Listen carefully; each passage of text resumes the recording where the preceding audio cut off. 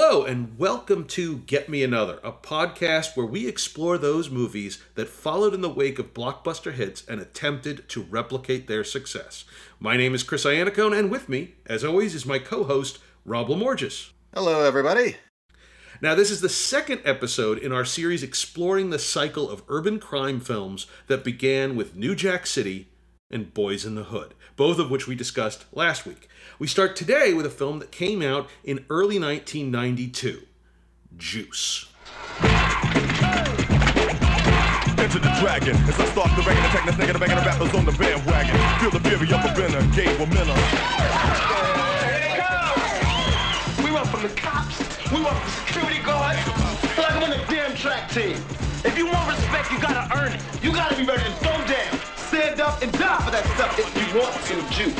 Check this out. It's gonna be a piece of cake, Q. Yeah, man, it'll be a piece of cake.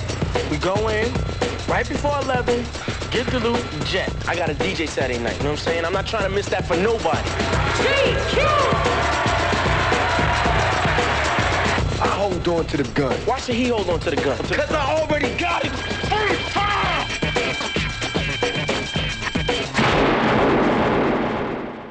Juice was the featured directorial debut of Ernest Dickerson, who co-wrote the screenplay with Gerard Brown. Before he turned to directing, Dickerson had a tremendous career as a cinematographer.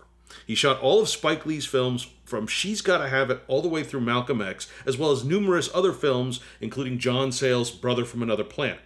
Following Juice, he directed more feature films, including one of our favorite horror films of the 90s, Tales from the Crypt, Demon Knight. He's also directed more episodes of television over the last 3 decades than I can count. And I could say, as a personal aside, at one point I was an assistant at an agency where Ernest Dickerson was the client, was one of my boss's clients, and he was a heck of a nice guy. I talked to him on the phone a couple of times, and he's a terrific person. Juice stars Omar Epps, Tupac Shakur in his acting debut, Khalil Kain, Jermaine Hopkins, as well as early appearances of Samuel L. Jackson and Queen Latifah. It tells the story of 4 friends growing up in Harlem who spend their time avoiding the police and street gangs, hanging out the neighborhood arcade, and engaging in petty theft. Omar Epps' character Q aspires to be a DJ and enters in a local DJ competition. The same night, that group decides to rob a local convenience store, and the robbery, as you may guess, goes very badly, and from that point, everything starts to spiral out of control. Okay, so first off, I want to do this at the top. I always mean to do it every week, but I want to do it for sure and put in a spoiler warning at the beginning, particularly for Juice, because it would be hard to talk about the film without discussing what occurs during the robbery at the midpoint and then its subsequent fallout. Like Boyz n the Hood, it's a film about friends growing up in a difficult neighborhood surrounded by crime and drugs. And it has a lot of the same themes as Boyz n the Hood. Yeah, one of the big differences is, and it'll feel like I'm talking about something that's very surface level, but I actually think it infiltrates much deeper into the film, is that this is East Coast. Yeah. So this is New York City, even down to the score by Hank Shockley and the Bomb Squad, which is excellent. But there are many things about this that, and look, it's fair or not, and I would say it's probably not fair. Sure. East Coast hip hop and rap had been the top dog from the beginning, really. Sure. And West Coast styles had lagged behind.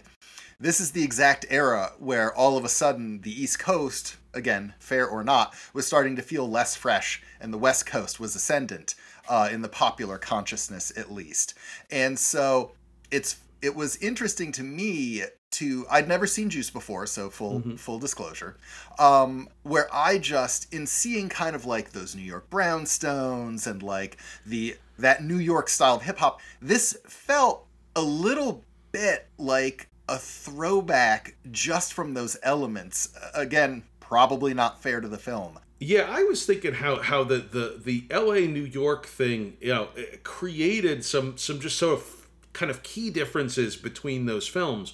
In particular, the geography of New York makes a big difference. There is a vertical dimension to New York City that LA simply does not have.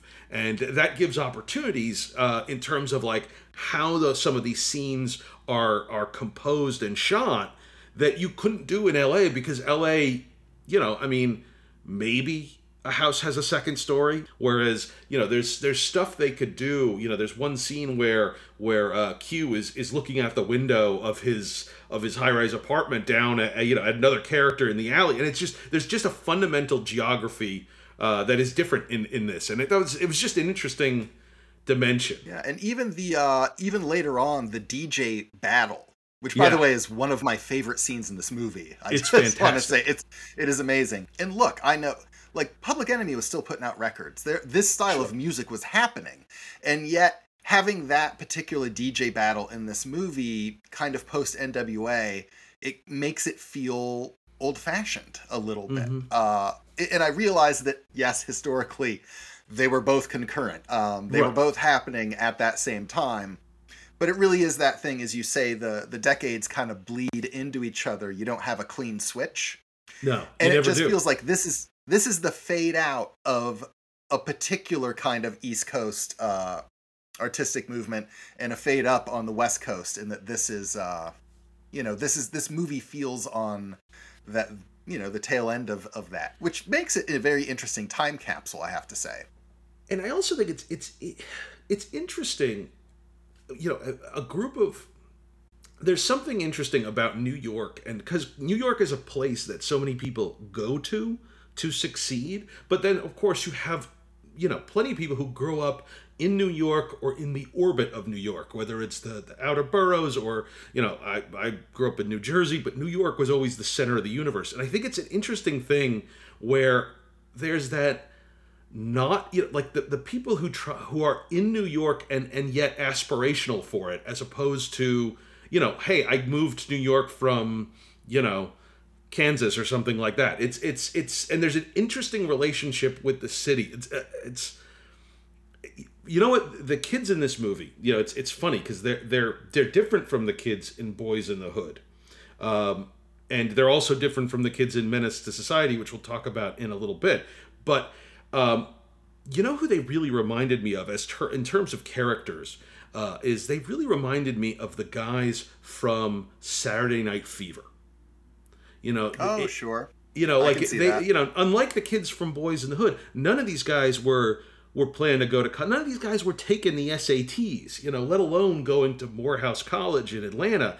They were, again, cultural differences notwithstanding, they really felt like those same guys from from Brooklyn in Saturday Night Fever, kind of just living in the city and kind of, but on the margins of it. Yeah, and with two big differences amongst the characters themselves. Sure. in that wrapper that you just described, which is that Q has his dream. Obviously, it's an artistic one to DJ, right? And in his mind, it's funny. They really do present it as he loves music. Yes. I think he genuinely loves DJing. It's not just a ticket out for him, but he is also cognizant of the fact it could be a ticket out. And then Steele and Raheem are a little kind of just, they're going with the flow of the neighborhood, right? They kind of live in the moment. There is no tomorrow. There's just right now. Bishop is the only other one who, like Q, is somewhat forward thinking and planning, but he is the mirror opposite. Here is a man who believes there is no ticket out, and the only way you're going to get through is to be the biggest and the baddest, right? Love is useless. There's only fear. He wants to be feared and therefore respected. And there's a nihilism to him, which they take great pains to show. Oh, yeah. From almost the first scene with him where he shows up. And for me, that's actually somewhat of a problem in that it feels like Bishop doesn't have a real arc like Nino did in New Jack City. Right. Look, Nino starts a criminal and a drug dealer, and he's killing a man in frame one. But he does spiral out of control the further it goes. It feels like Bishop's kind of out of control from jump in this movie. And it does increase, but it just feels like they could have maybe started him with a little further to go.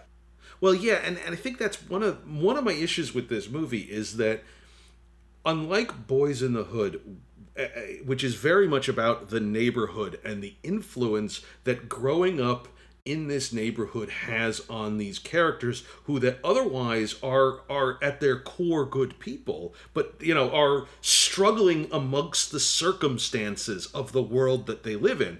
With Juice, it feels like, well, if they didn't have this one crazy friend, they might have all been okay. The fact that the fact that they have this, that Bishop, kind of sets these events in motion and then, continues to escalate things as they go on. You say to yourself, well, if they didn't happen to be friends with a psychopath, they might, again, some of these things would have never happened. And that is where you run into one of just the bigger differences in that this is a genre picture. Absolutely. In a way that Boyz n the Hood is not. New Jack City definitely was. It was a very classic American gangster film. Boyz n the Hood was very much more a drama that happened to have crime elements. This feels like it is part a crime film. It's also part a thriller in that third act once things go really south with Bishop, we'll get there. Yeah, we'll get there. So it's got a couple different genres mashed up, but it feels like within that it is trying to take more time with the characters, which is admirable. But you just wind up with a much different mix than Boyz n the Hood. But you get more character in Juice than you or more character scenes, I would say, pure character scenes in Juice than you do in, say, New Jack. Well, yeah, because you're setting the world that they live in, and you're setting who those characters are and how the four interact. And because it doesn't really sort of kick into high gear until the robbery. There's a lot of time sort of, here's the kids interacting with each other. It's interesting. Like New Jack City, this is another movie that references other movies. Yes. They're at they're at one of their apartments watching the 1949 James Cagney movie White Heat, which is clearly foreshadowing for one of the characters.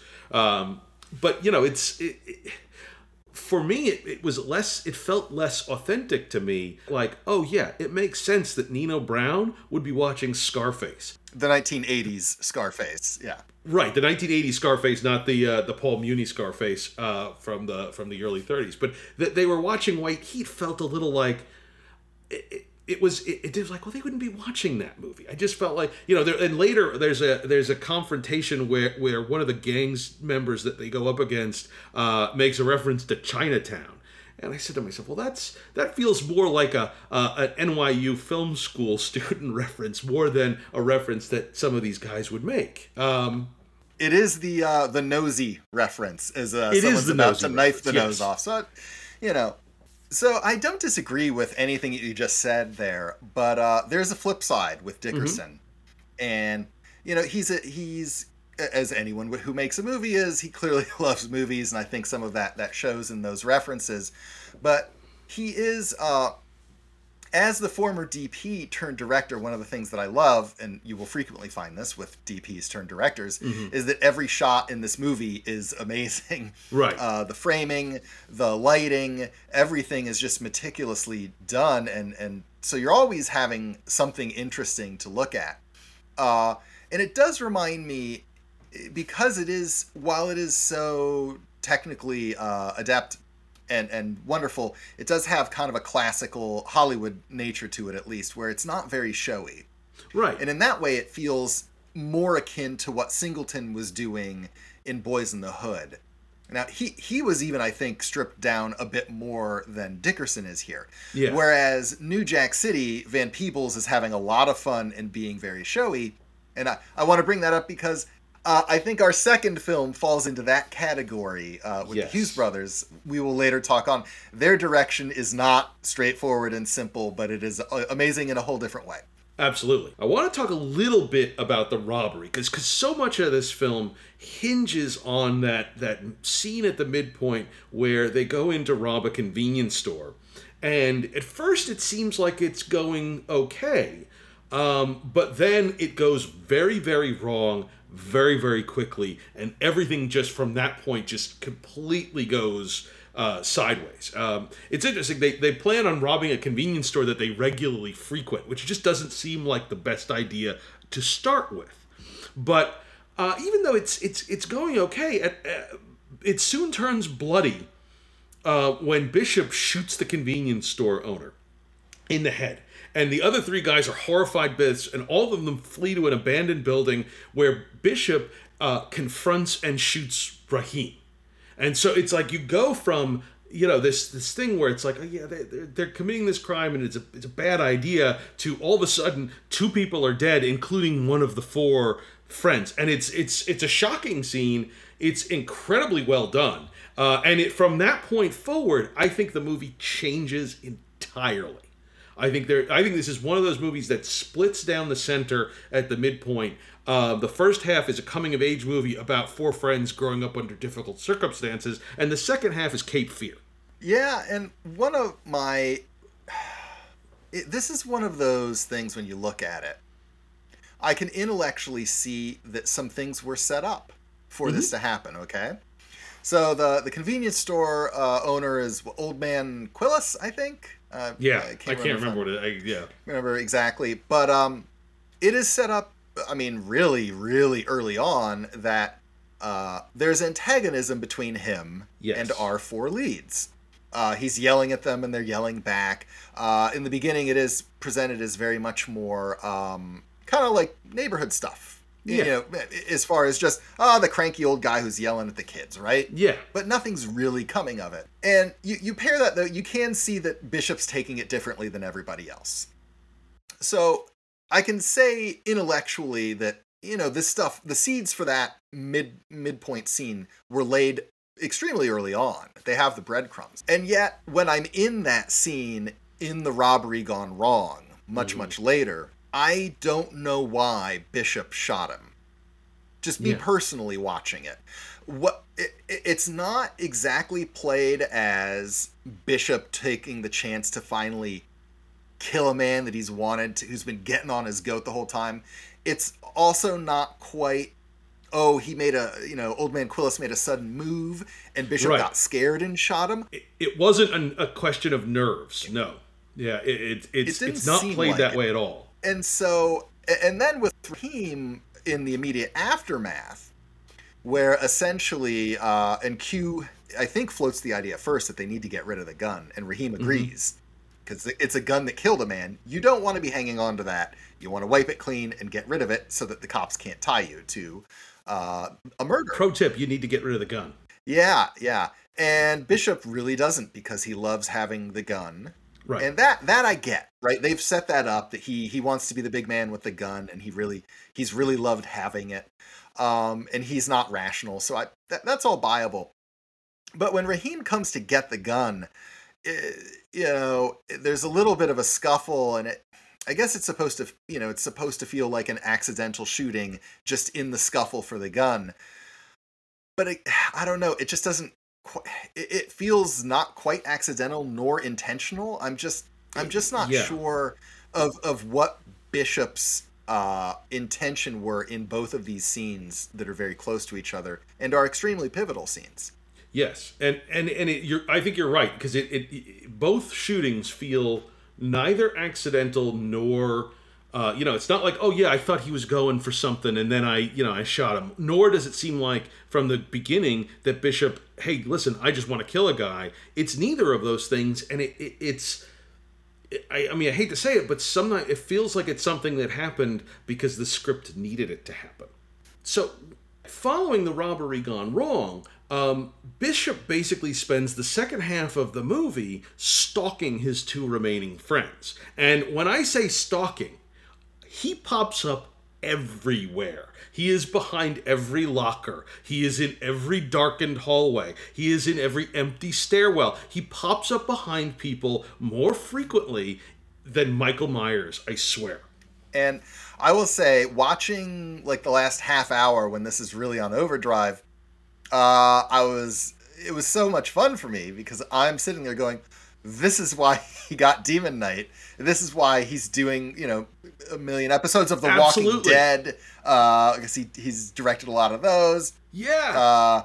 I mean, even some of the tense sequences in The Wire, you could say, they have some cat and mouse. I don't know about his specific episodes, but it's very apparent that he is well suited for this kind of genre filmmaking, and it really comes out in the second half of Juice. But I feel like the second half and the first half don't really connect. There's such a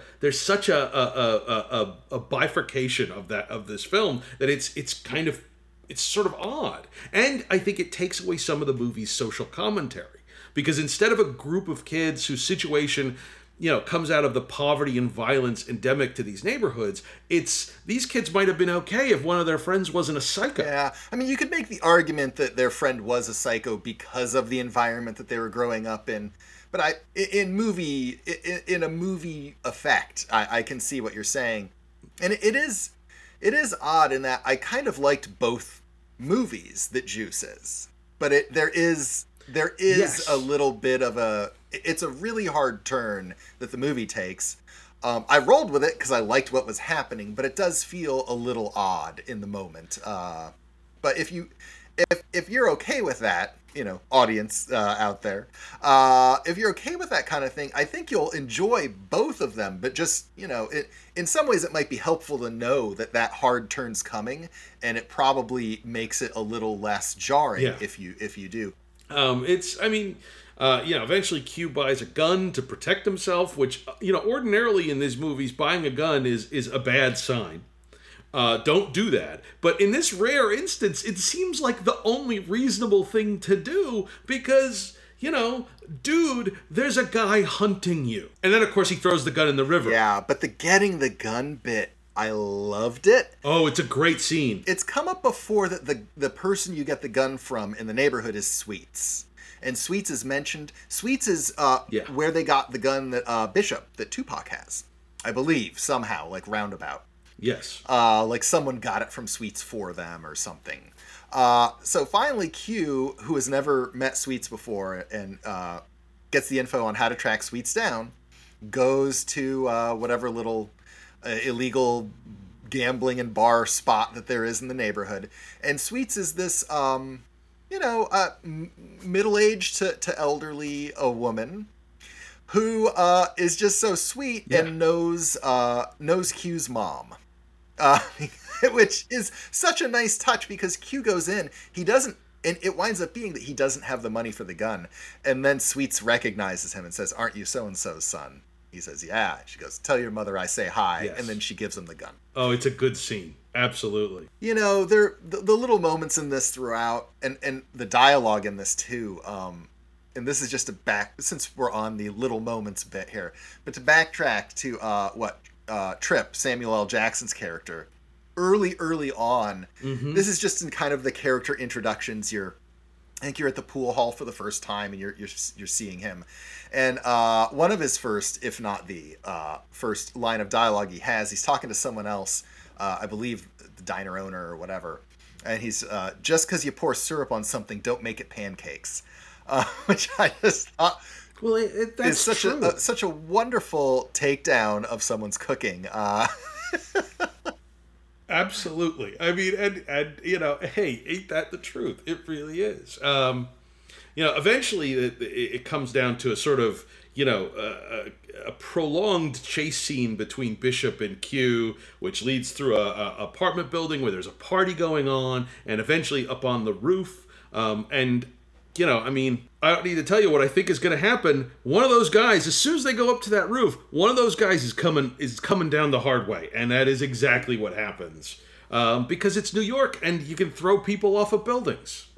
Earlier in that whole chase sequence is another one of these little moments that I love in this movie, which is when Q's being chased by Bishop, and Q runs into the building, and there's an elevator that dings open, and it's just full of people. And Q gets in the back of the elevator, and Bishop's kind of in the hallway. And it's traditionally the moment where the villain looks, and then maybe they'll run up the stairs to, catch you. But, you got in the elevator, and you're safe because of all the other people. But in this movie, Q looks at Bishop and just goes, well, essentially he's like, "What are you going to do, shoot at me?" And then Bishop does. And the people in the elevator are going crazy because they're getting shot at and they don't know why. Yeah. And it's just such a wonderful mayhem moment. Anyway, it's just, I loved it. Yes. No, it's terrific.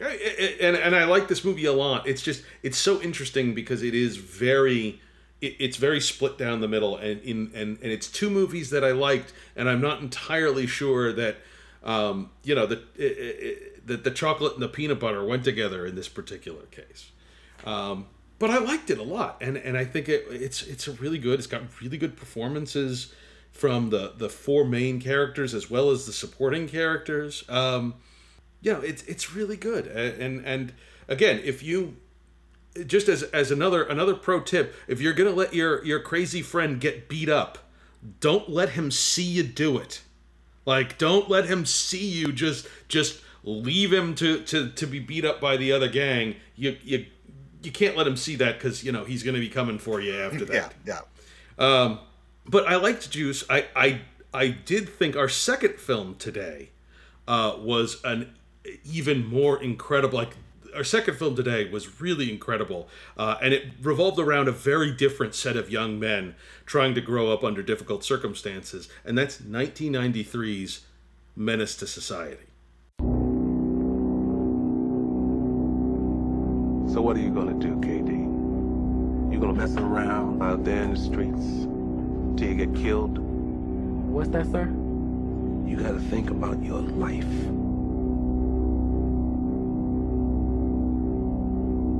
Being a black man in America isn't easy. All I'm saying is, survive. You need to be glad that you graduated from high school and that you're alive at 18. And you need to do something with yourself before you end up like he did. I'm not gonna end up like he did, all right? Mother, there's too many of you crying. Brother, there's far too many of you dying. You know we've got to find a way. Oh man, you know I'm down, but I also know that life has better things to offer than what's on the street out there. Why are you so worried about me? Why shouldn't I be? Oh, what's going on? What's going on? What's going on?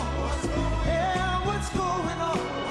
Oh, what's going on? What's going on? Menace to Society. The hunt is on, and you're the prey.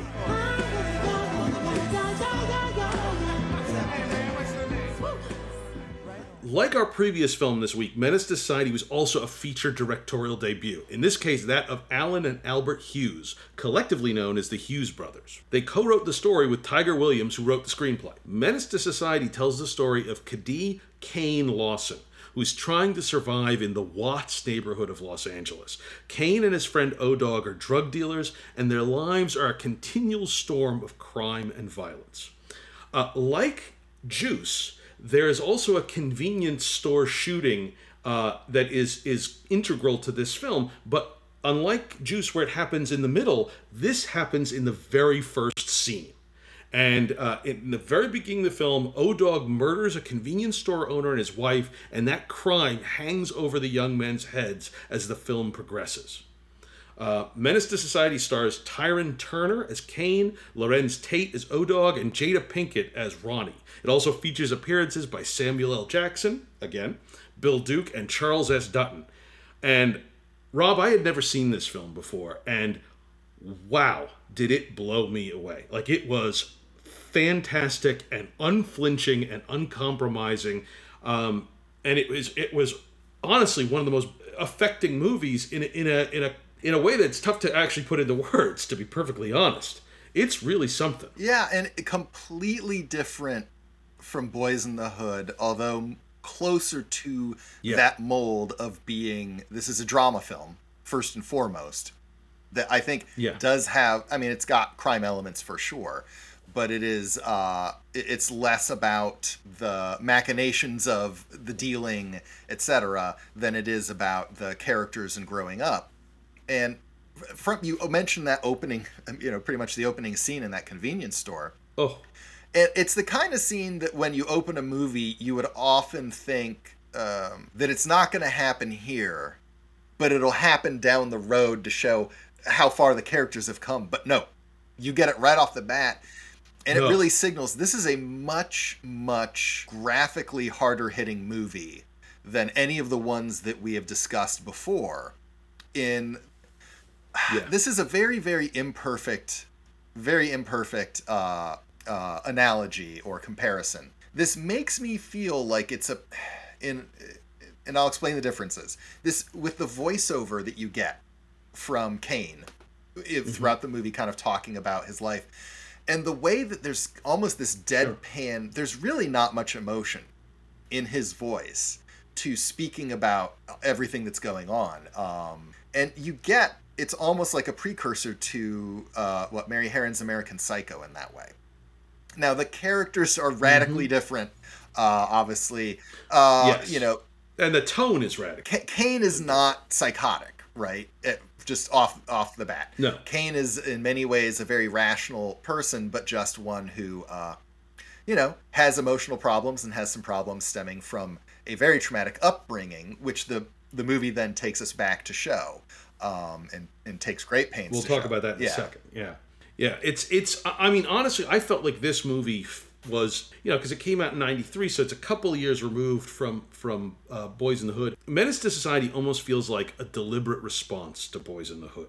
Like, whereas the characters in that film, even Ice Cube's Doughboy, feel like essentially good people trying to survive in a difficult world, the characters of Menace to Society are remorseless killers, and they are unburdened by conscience or empathy. If the guys from Juice are reminiscent of Saturday Night Fever, these guys are closer to Goodfellas. And it's very, but yet the film achieves a degree of, it's interesting how it achieves a degree of investment in these characters, even though they're doing terrible things. And that is, to me, very much the direction and tone in this, where I felt that it almost has a kind of old school documentary feel, not visually, but just in tone, where the camera is presenting things to the audience. It is neither glorifying, or more. It's not moralizing. It is not building up or tearing down. It feels like they are taking great pains to visually be as neutral as possible in presenting this stuff, but they're not shying away from it either. And so I think that's where you get some of that to come out.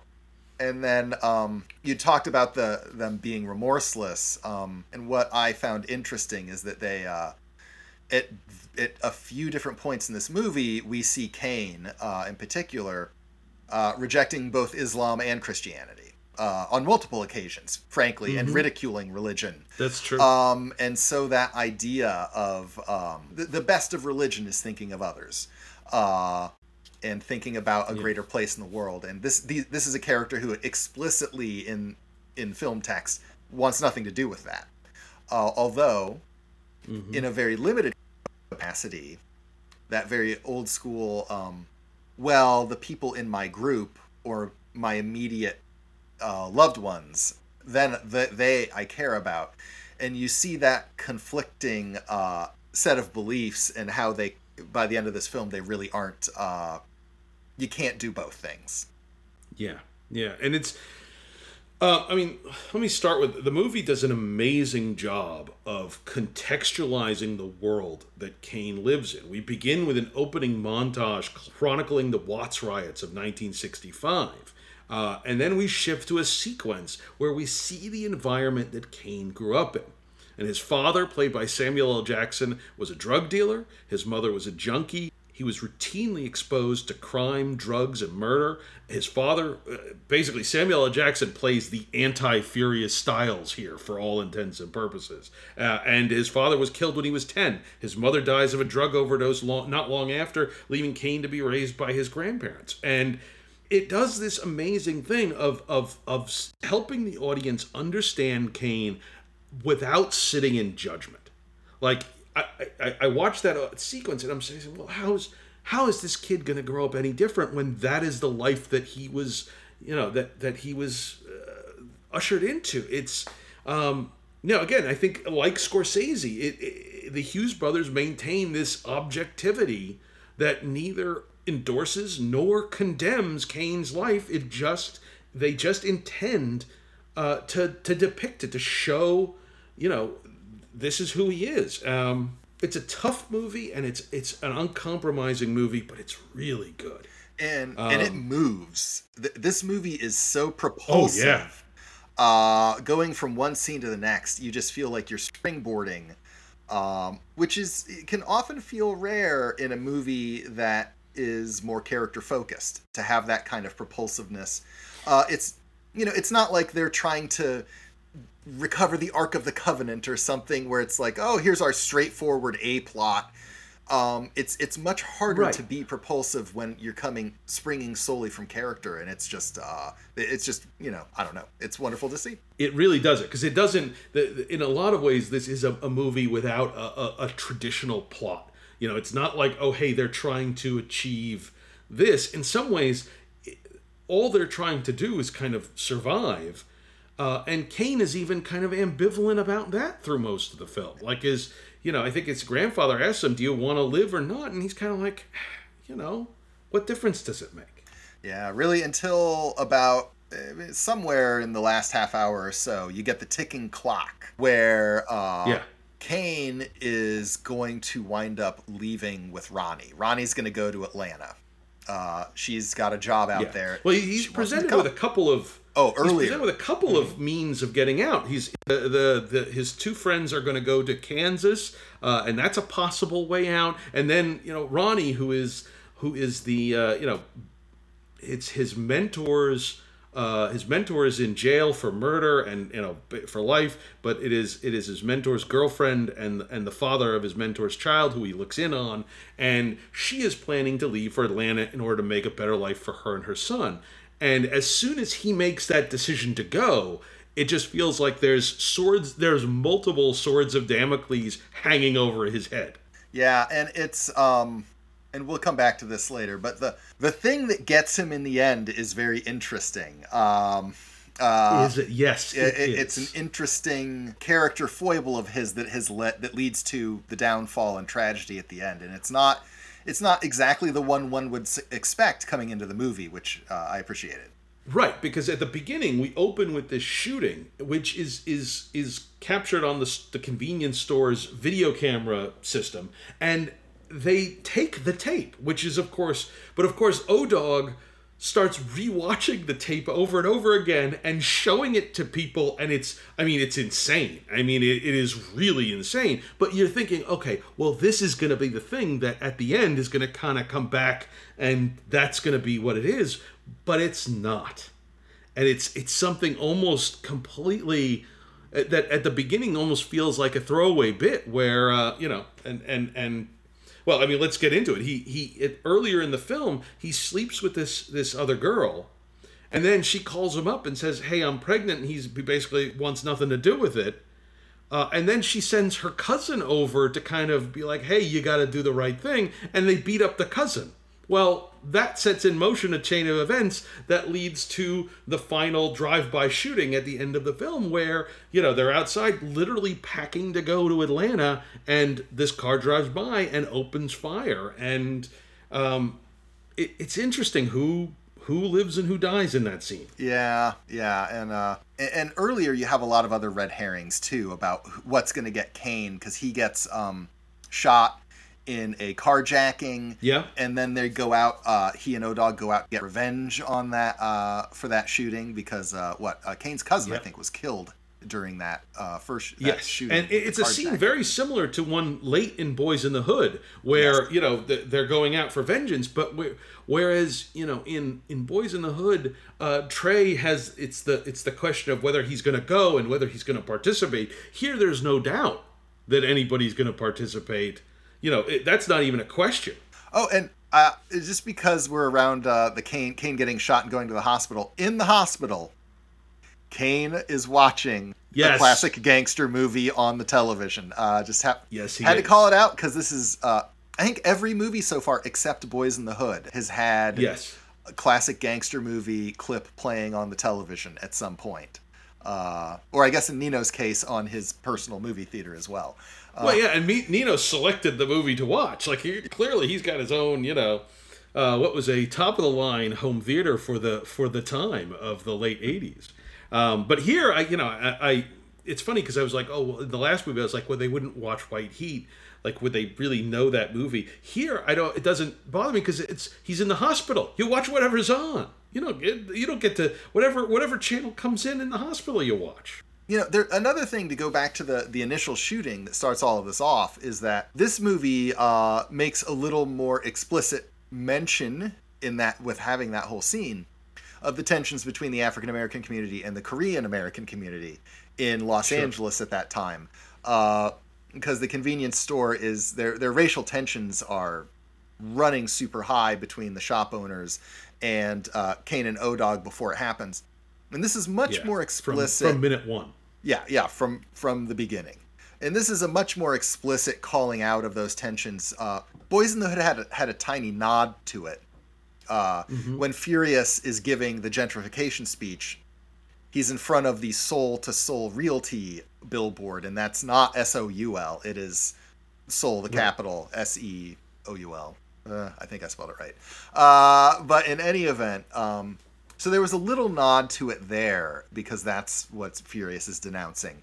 Here, it's a little more direct. Yeah, and it's that opening scene. It's so, in movies, because it is fiction, you have a rhythm to the way a scene unfolds, and when oftentimes there's violence. That violence acts as the punctuation mark on something that is built up to it.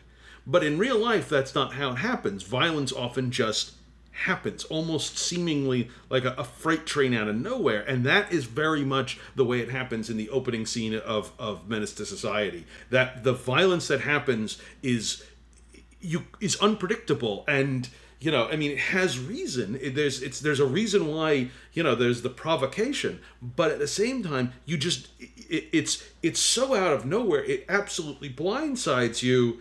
And it feels incredibly authentic in that sense, where it doesn't feel like movie violence. It feels like violence in the world, and that sets you up for this whole movie. Is like that's the thing. And I think that is one of the reasons why I felt more in sync with O-Dog in this movie than I did with Bishop in Juice, because as you heard me say, Bishop seemed too, a little too aggressive and crazy early on, and it didn't give him much to go, and I felt like it could have been a bigger arc for him.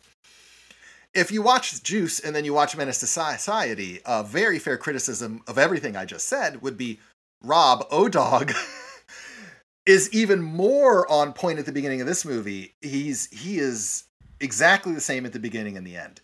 And I think maybe that's why I'm okay with it, is because he is a non-changing character. This is Kane's movie. Yes. Now, Juice is Q's movie. But the thing is, Bishop is supposed to... It feels like he is arcing in that movie, because he's going from a guy who is, protective of his friends and his group to a guy who will kill anyone just to be by himself, right? O-Dog never really gets there in this movie. O-Dog's violence and proclivities are the same at the beginning, really, as they are at the end. Absolutely. But also, you could, that's also just kind of hindsight. Sometimes you like one thing more than another, and you try to justify it. It's art, Rob. That's the I know. The effect. It's not science. It's art. And it affects us in different ways. And sometimes it's, as much as we try to kind of contextualize the effects that it has, sometimes it's difficult to do. It's funny because this movie continually seemed to upend my expectations. Like, as soon as it's dropped that Ronnie is planning to move to Atlanta, I was like, okay, well, that's going to be his ticket out that he doesn't take. And in my head, I was getting ready. This is a peek behind the curtain. I was getting ready to have the pithy line of, if Jada Pinkett asks you to go to Atlanta with her, you go. But at the same time, he does accept, which totally took me by surprise. But then from that point, it becomes a ticking clock of, is he going to have the chance to get out? And all of these things that had sort of built up, all of these different, possible things that could serve to stop him from going, are kind of coming to culmination in the last half hour of the film, the third act of the film. What ultimately... And now we'll say it. At the end of the film, Kane is killed in the drive-by shooting. O-Dog, the unchanging character, survives, and he's still who he is. But Kane, and then as he's dying, realizes that he wanted to live. After all, the question gets asked early in the movie: do you want to live? I don't know. Whatever. What difference does it make? Well, he finally, all too late, realized that the answer is yes, but that his death comes not from the thing that had been hanging over his head the whole movie. It comes from this kind of toss-off affair that sexual encounter that he had, and that he gave no mind to. Like, he never expected that was going to be the thing. It's really something, this movie. This is, I've watched a lot of movies that deal with, terrible people committing terrible acts. Obviously Goodfellas is sort of one that I mentioned earlier, but there is a genuineness and a nihilistic authenticity to Menace to Society that I have rarely seen. And it's extraordinary. And there is, in that end, though, you could take it as a slight redemption for Kane before, like, literally right before he dies. Yes. In that Purnell, his mentor, Kane and Ronnie go to see him in jail. That's a great scene, man. Yeah, it's a wonderful scene. And Ronnie, Purnell asks to speak with Kane alone after Ronnie starts talking. Mm-hmm. And, it's set up, you don't know if Purnell's going to be very happy about his young mentee essentially going off with his former lover and the kid. This is Purnell's son, who Ronnie is the mother of. But instead, Purnell is a changed man from having been in jail. We've been told that he's been working out and reading every book that they have. Yeah. And here you see that here's a man who knows what he's facing. And this whole movie, you constantly have people trying to give Kane advice. Yes. And he never listens to any of it. He doesn't respect any of it, right? It's not even his grandparents. Charles Dutton has a great scene as the father of one of his friends. But it's that scene with Purnell in the prison, which is very, very late in the movie, where you think that there's a shift. And maybe not and the tragedy is, even if there is a shift, it's too late. Right. His karma is already written. Kane's karma is already written.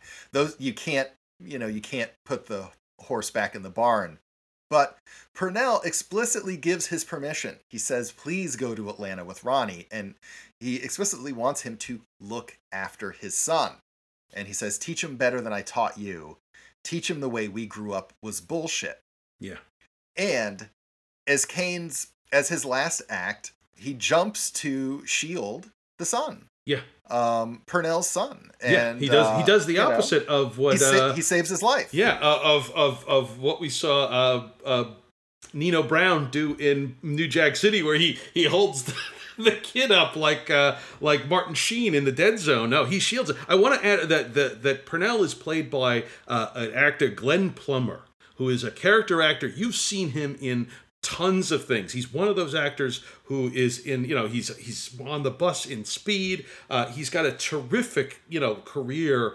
He's been in so many things, and he's in one scene in this movie as Purnell in the prison, and he is fantastic. It is one of my favorite single scene performances in any movie ever, and it is absolutely heartbreaking and authentic. And Glenn Plummer,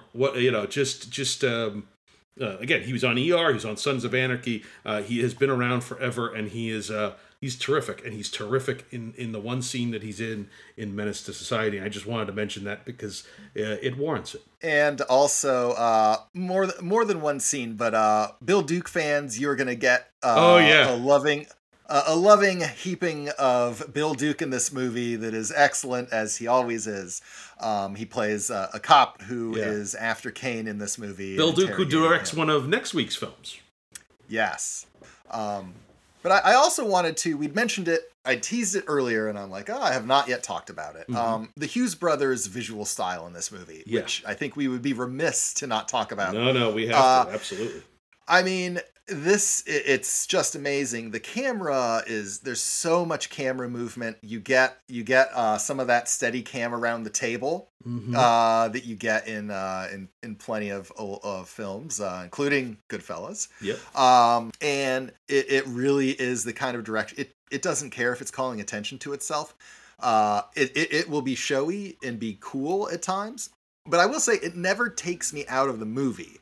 It's usually giving me a physical punch that's enhancing the scene, I always think. Exactly. I agree 100%. It is, they are terrific visual stylists, and this movie is just, it's fantastic. And it's, and their use of the you're right. It's not afraid to be showy, but and again, to me, I'll make the comparison again to Scorsese, who I feel again is not afraid to be showy, but it always serves the function of enhancing the story rather than, hey, look what we can do with the camera. And that's the movie I keep thinking of is Goodfellas, because it has that sort of as you say, documentary feel, where it's chronicling people in a particular place at a particular time, and it is not standing in judgment of it, which some people will misinterpret as just because it's not as endorsing it, but it's not doing that in any way. It is just, it's telling you how it is. Yeah, and what's interesting to me is that I think very effectively so, because people will get bent out of shape. These characters are doing awful things. How could you be condoning that? And I would say, if you think they're doing awful things, I don't think the movie was condoning it. Exactly. Because you, as the viewer, were left with the impression that those things were awful. And so, to a certain degree, anyway. But I don't want to get too far down that road. I've heard this with Scorsese in particular, with Goodfellas, whether it's Goodfellas or Wolf of Wall Street, that it's condoning it. I'm like, you honestly think that that's what it's, it's a tough picture. It's not one you just throw on. It's not like, hey, what are we going to put on today? Oh, hey, let's throw in Menace to Society. But it is honestly, it's just a picture. If you haven't seen it, you should see it. But don't just throw it in on a Friday night. It's something you need to be prepared for. Yeah, if you want to have the Hughes Brothers movies to throw on a Friday night randomly, that's going to be one we're going to be covering in a couple episodes, Dead Presidents, where that movie is just an amazing roller coaster ride. They take the visual style just up like 3 more levels, even from Menace to Society. And I don't know, it's one of my favorite looking films just of all time. I have not seen Dead Presidents, so I am looking forward to it very much. You're going to have fun, my man. Oh, and we have a couple of directors in this series who will have multiple films in the course of this series. The Hughes Brothers, and as well as at least one other return engagement. So it'll be very interesting to see. What's interesting when you mention that, and I think this connects very directly to you noted again that we had 2 first-time feature film directors. Yeah. Mm-hmm. Obviously, Ernest Dickerson a little different because he'd been a DP for so long. Right. In this series, every single film we have discussed so far has been a first-time feature directorial debut by a black man, and I think you could probably take your own critical thinking skills as to why that might be. Sure. Why there weren't, when you look at what was made in the 1980s, why there weren't, dozens of black male directors around who had a giant track record to make movies. It is absolutely worth pointing out. I think that's the place we're going to stop this week. And please join us next week. We're going to explore 3 films that kind of expand the boundaries of the urban crime drama: 1992's Deep Cover and Trespass, and 1993's Judgment Night. We thank you so much for listening. Again, we are your hosts, Chris Iannacone and Rob Lamorges. If you've enjoyed our show, please consider subscribing, following us on Twitter and Instagram at Get Me Another Pod. And if you can, leave us a 5-star review on Apple Podcasts, because it really does help. Tell your friends, tell your enemies, tell people you feel neutral about, and join us next time as we continue to explore what happens when Hollywood says, "Get me another."